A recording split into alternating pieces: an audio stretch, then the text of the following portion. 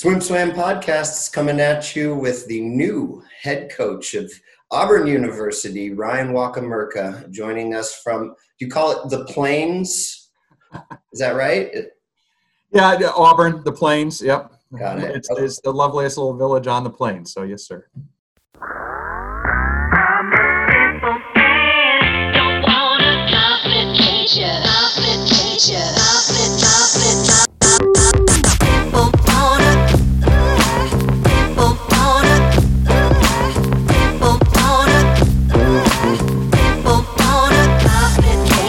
My first question, because it is such a great athletic history there at Auburn. Who is the most famous alum to reach out and congratulate you? I could do a multiple choice because A, Bo Jackson, B, Charles Barkley, or C, Rowdy Gaines. Yeah, I haven't heard from the first two, but certainly number three. And Rowdy is Auburn, so and for us as swimming fans, Rowdy is swimming, so and I'm excited for a couple months from now to be listening to him. Yeah. And hopefully he's excited to be calling, more exciting races for Auburn going into the future. And, since being a swimmer at Auburn and helping really establish the front end of what was a dynasty, as a swimmer, winning 3 titles, right? When you were there? No, when I was there, yeah. Yeah. You moved on and have just done great things on deck as a coach, first at Louisville for 8 seasons, helping out as they built foundation for a great program, and then on to Houston where you won 5 conference titles there at Houston, and just great success all the way through. How much time did you have to pay attention to what was happening with your alma mater in Auburn over that stretch? Sure. And I appreciate the kind words, but I don't know if I would say that I helped to build it. I happened to be there at a really fun time. Obviously we had phenomenal coaching staff that was there, and what Coach Marsh was able to do in terms of actually building that dynasty. So I just had the great benefit of having to be part of that and blessed to be a part of that and soak some of that up and that really helped me kind of moving forward and taking some of that knowledge into some of the places that you had just talked about and wonderful opportunity to spend 8 years there in Louisville with Coach Arthur and that staff, and then down here for the last 6 years. I think from a coaching standpoint, and this, Garrett, we kind of get laser focused on what's happening within our own programs. Obviously we're knowledgeable. You have to be, especially in collegiate swimming, knowledgeable of what's going on elsewhere. But my main focus has always been on being where my feet are and in the program that we have. And certainly, as you allude to, it's over the last, 15 years, not that, it's tough to, be stringing off national championships, one after a row. And so it's been a little bit, but, and we recognize that. And, so in terms of following and my knowledge of that, that's kind of where it lays.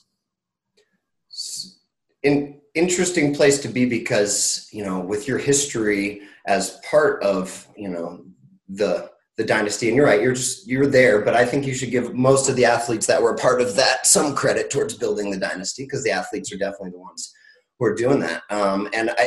With that as a background, how do you look at this opportunity now? Because let's be honest, most of those kids don't remember the heyday of Auburn. The kids you're recruiting these days just don't remember those days and how that was built and how awesome earning all of those SEC titles on your pool deck and everything else were. How much do you balance the old tradition and appreciation for the fact that this is a historic swimming program, and looking forward knowing that you need to create something new that can adapt to the current generation and the current time? Well, and especially now as we're, and I appreciate it. Appreciate the question because it's intriguing.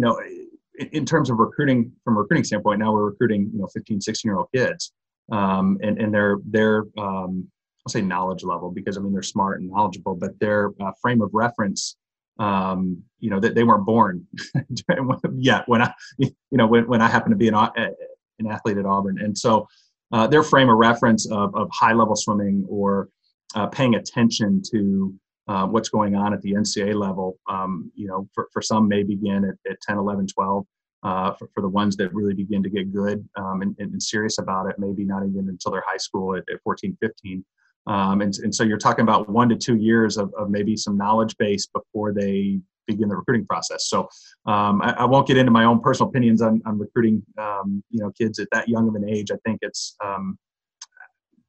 difficult at best for a 16-year-old, junior in high school to be making decisions in 2 years before where they're going to be going. But I think as we talk to recruits about where it is that we're going and how we move into the future, the big thing I want to let them know and understand is, yes, there is a program here that is rich in history and tradition. And you can see that when you come to campus and walk on the pool deck and you can experience that, through our alumni base. But we have a great opportunity to use that certainly to our advantage, and help them to understand that as we move forward in the future, we have a great opportunity to tap into that knowledge base, tap into the connection from our alumni base from a recruiting standpoint, of certainly how those things were able to be done at that point in time, and how we can, like you say, adapt and shift that as we try to move forward into, say, get back to where the program was. But I mean, because at this point right now we're trying to move up the ladder from a conference and SEC standpoint, and move back up the ladder from an NCAA standpoint. And in the conversations I had with the team on Monday, just finally being on campus, we have those people. I mean, from the talent standpoint, the ability standpoint, and more importantly, the desire standpoint, that currently exists to be able to begin to make that move forward.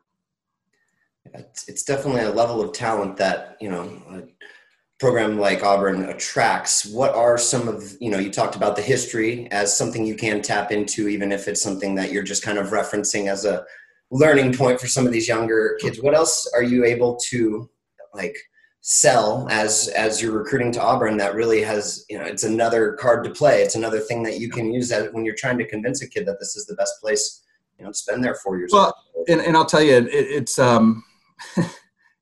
to walk on campus get back to campus. I hadn't been there in about 6 years. And I think before that it had been about 6 years. So, a lot has changed, but the one thing that hasn't changed is, the second I walked on campus for a recruiting visit, when I was 17 years old, you get wowed. You say, this is an amazing town. It's an amazing university. It's an amazing place. There's something in the air. You feel it, and it's a beautiful place to live and study and have the opportunity to train. That has only increased over the last 20 years. When you look at in terms of facilities and resources, and obviously the landscape of collegiate athletics has changed significantly over the last 20 years.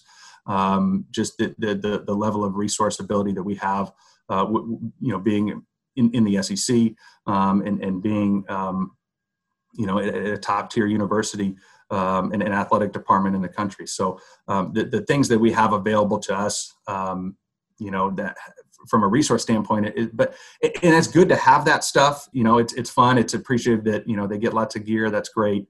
We've got a beautiful pool. We've got a phenomenal outdoor pool, which, I think I've only seen once. That was just a pipe dream when I was there, swimming. So we have all those things available, but we have to be able to utilize those things. And that's the big, I don't say challenge in it. That's like, how can we best allow our student athletes to thrive with all that we have available to them? So I don't know if that answers you, but. No, the facilities are pretty amazing. I hope that they've cleaned up the deck since the last time I saw that outdoor pool. But speaking of, let's talk first. Are there obstacles to recruiting to Auburn? Is there anything that makes it hard to get kids to come down to Auburn? Well, I think everywhere you go has different, you have to play to your strengths, right? Every different, program I've been involved with, has different things that are really positives and things that are really beneficial to recruit to, and everywhere has different headwinds, and it's different for every university, different campus, different department, So I think one of the I'll say obstacle, but something that's very different than during my own time there, is the cost, but that's the same in, that's higher education right now.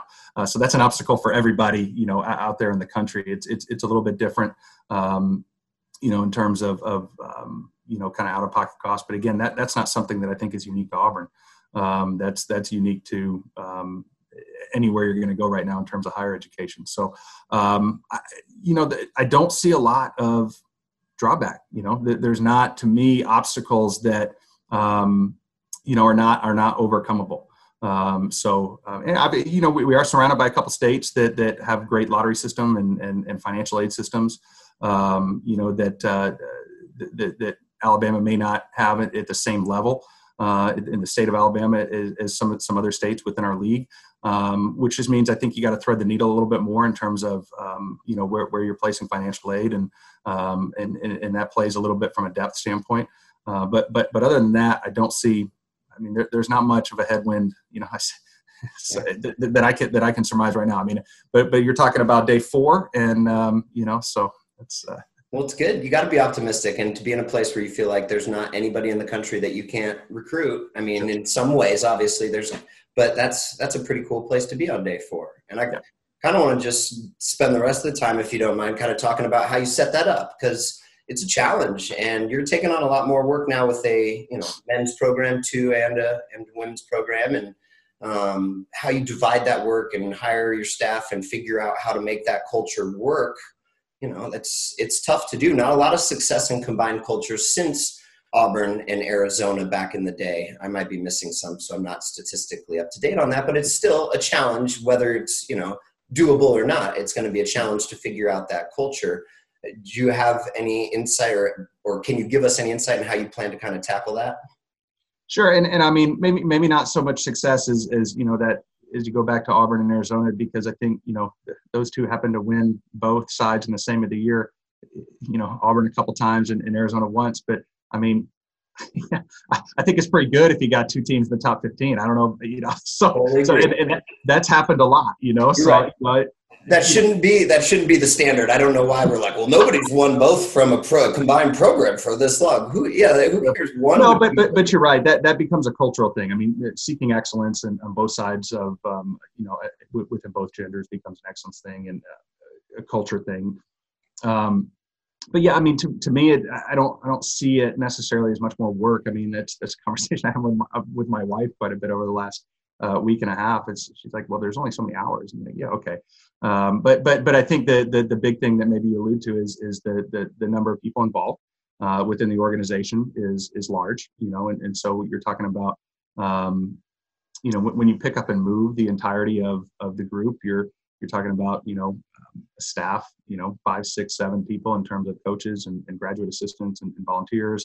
You're talking, 30, 35 athletes on each side. So you're looking at an organization of 75, 80 people. And how do you have the opportunity to, have your fingers on the pulse of each and every one of those people. And to me, that's making sure, like you alluded to, is, having a great staff, and we're in the middle part of that process, and I think some of those things will begin to be at least public towards the end of next week. So that's starting and that's beginning. But in terms of how do you get both teams moving in the same direction at the same time? To me, that's about creating culture, creating a family type culture, and understanding of what it is that we're here to do. And I think that exists currently where we have right now, like I said, and having the opportunity to meet with the kids on Monday, and I'm headed, to begin to start to have a couple more meetings on a more individual base with our current team, starting this coming Monday. I'm kind of in a listening phase right now. Like, okay, let's see where we are, and that's the big thing, in talking with not only our, the current student athletes, but incoming freshmen and then other recruits, is I want to understand where you are right now, and let's meet you there, and understand where it is that you really want to go with this from a swimming standpoint, from a spiritual standpoint, from an academic standpoint, and then how can I as a coach, how can we as a staff really help to move you on an individual level to where it is that you want to go, in the context of our group and our team, and where our team wants to go. So that's kind of where I'm in the listening and learning phase right now. Is coaching a group yourself a priority at all for you? Sure. I mean, I'm going to be, I operate a little bit differently, and I think it's been fun because, spent time in a dual gender program at University of Louisville. And I really appreciated the approach that we had there, in not so much defining separate boxes to say, okay, this is your box of, you swim these events. So this is your box and this is your coach. Go ahead and make it work. And we took the same approach here at University of Houston. It's a little bit different when you're a single gender program because you have a head coach and an assistant coach and maybe a volunteer every now and then, and it's like you got to wear all the hats. So that doesn't bother me in terms of where I'm going to be or where I'm going to be coaching. But that's the approach that we're going to take. I think the big thing it allows us to do is move people in and out of where it is that they need to be, so we're not putting you in this box from A to Z just because you swim the mile or just because you swim the 50 freestyle or just because you're a good 200 freestyler. You're not going to live in one spot. You need to be floating around a little bit depending on the time of year, depending on your own personal needs. The one thing that I have great, that to me is extremely advantageous, is so, like you referenced to, a little bit of historical knowledge of what the Auburn swimming experience was all about, and something that's always resonated pretty closely with me when it comes to the training aspect of individual athletes. Two of my teammates at the time, during my time there, were Kirsty Coventry and Margaret Holzer. And, at NCAAs one year, I think they were 1-2 in the 200 back. In 2008, I believe they were Olympic and gold and silver medalists in the same event, and swam on the same team. And I think in watching them during their time at Auburn, they trained together. Maybe I could probably count it on one hand. Here's two women that swim the exact same event, are the very two best in the world, and yet had very specific and different needs from a training standpoint and training approaches. And that's always resonated to me. It's like, okay, I don't know if we really want to define this box. We want to coach the individual from a mental and psychological side, and then we certainly want to coach the individual from the physiological side. Yeah. So that was clear as mud. Yeah. What's that?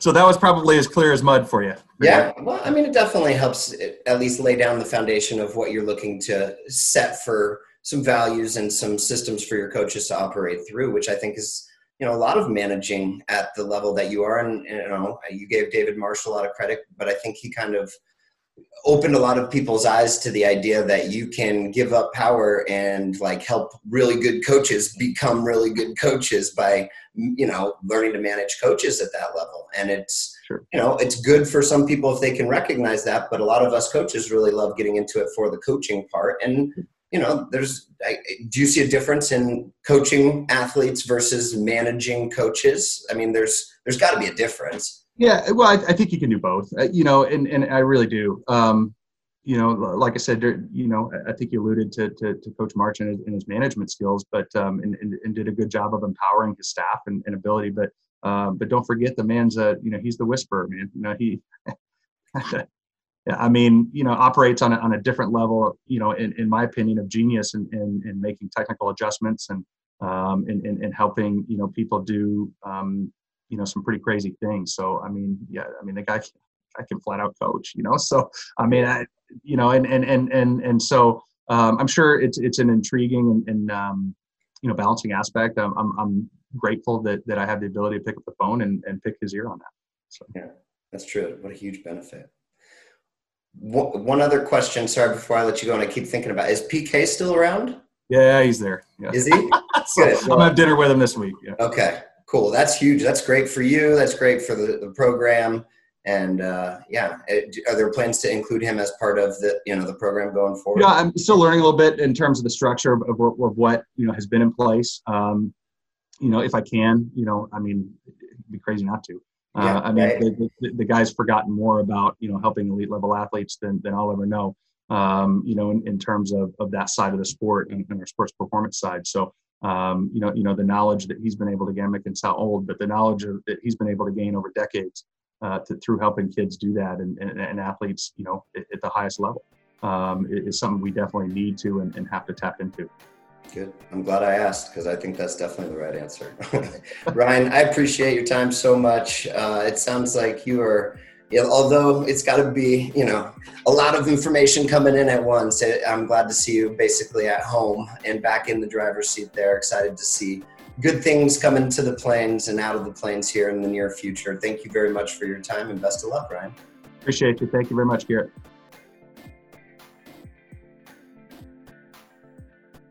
You've been listening to the Swim Swam podcast. Stay tuned for new episodes every week. You can take Swim Swam podcast on the go by subscribing on your favorite podcast platform. Look for links in the description below, and be sure to subscribe to our YouTube channel for more videos as well.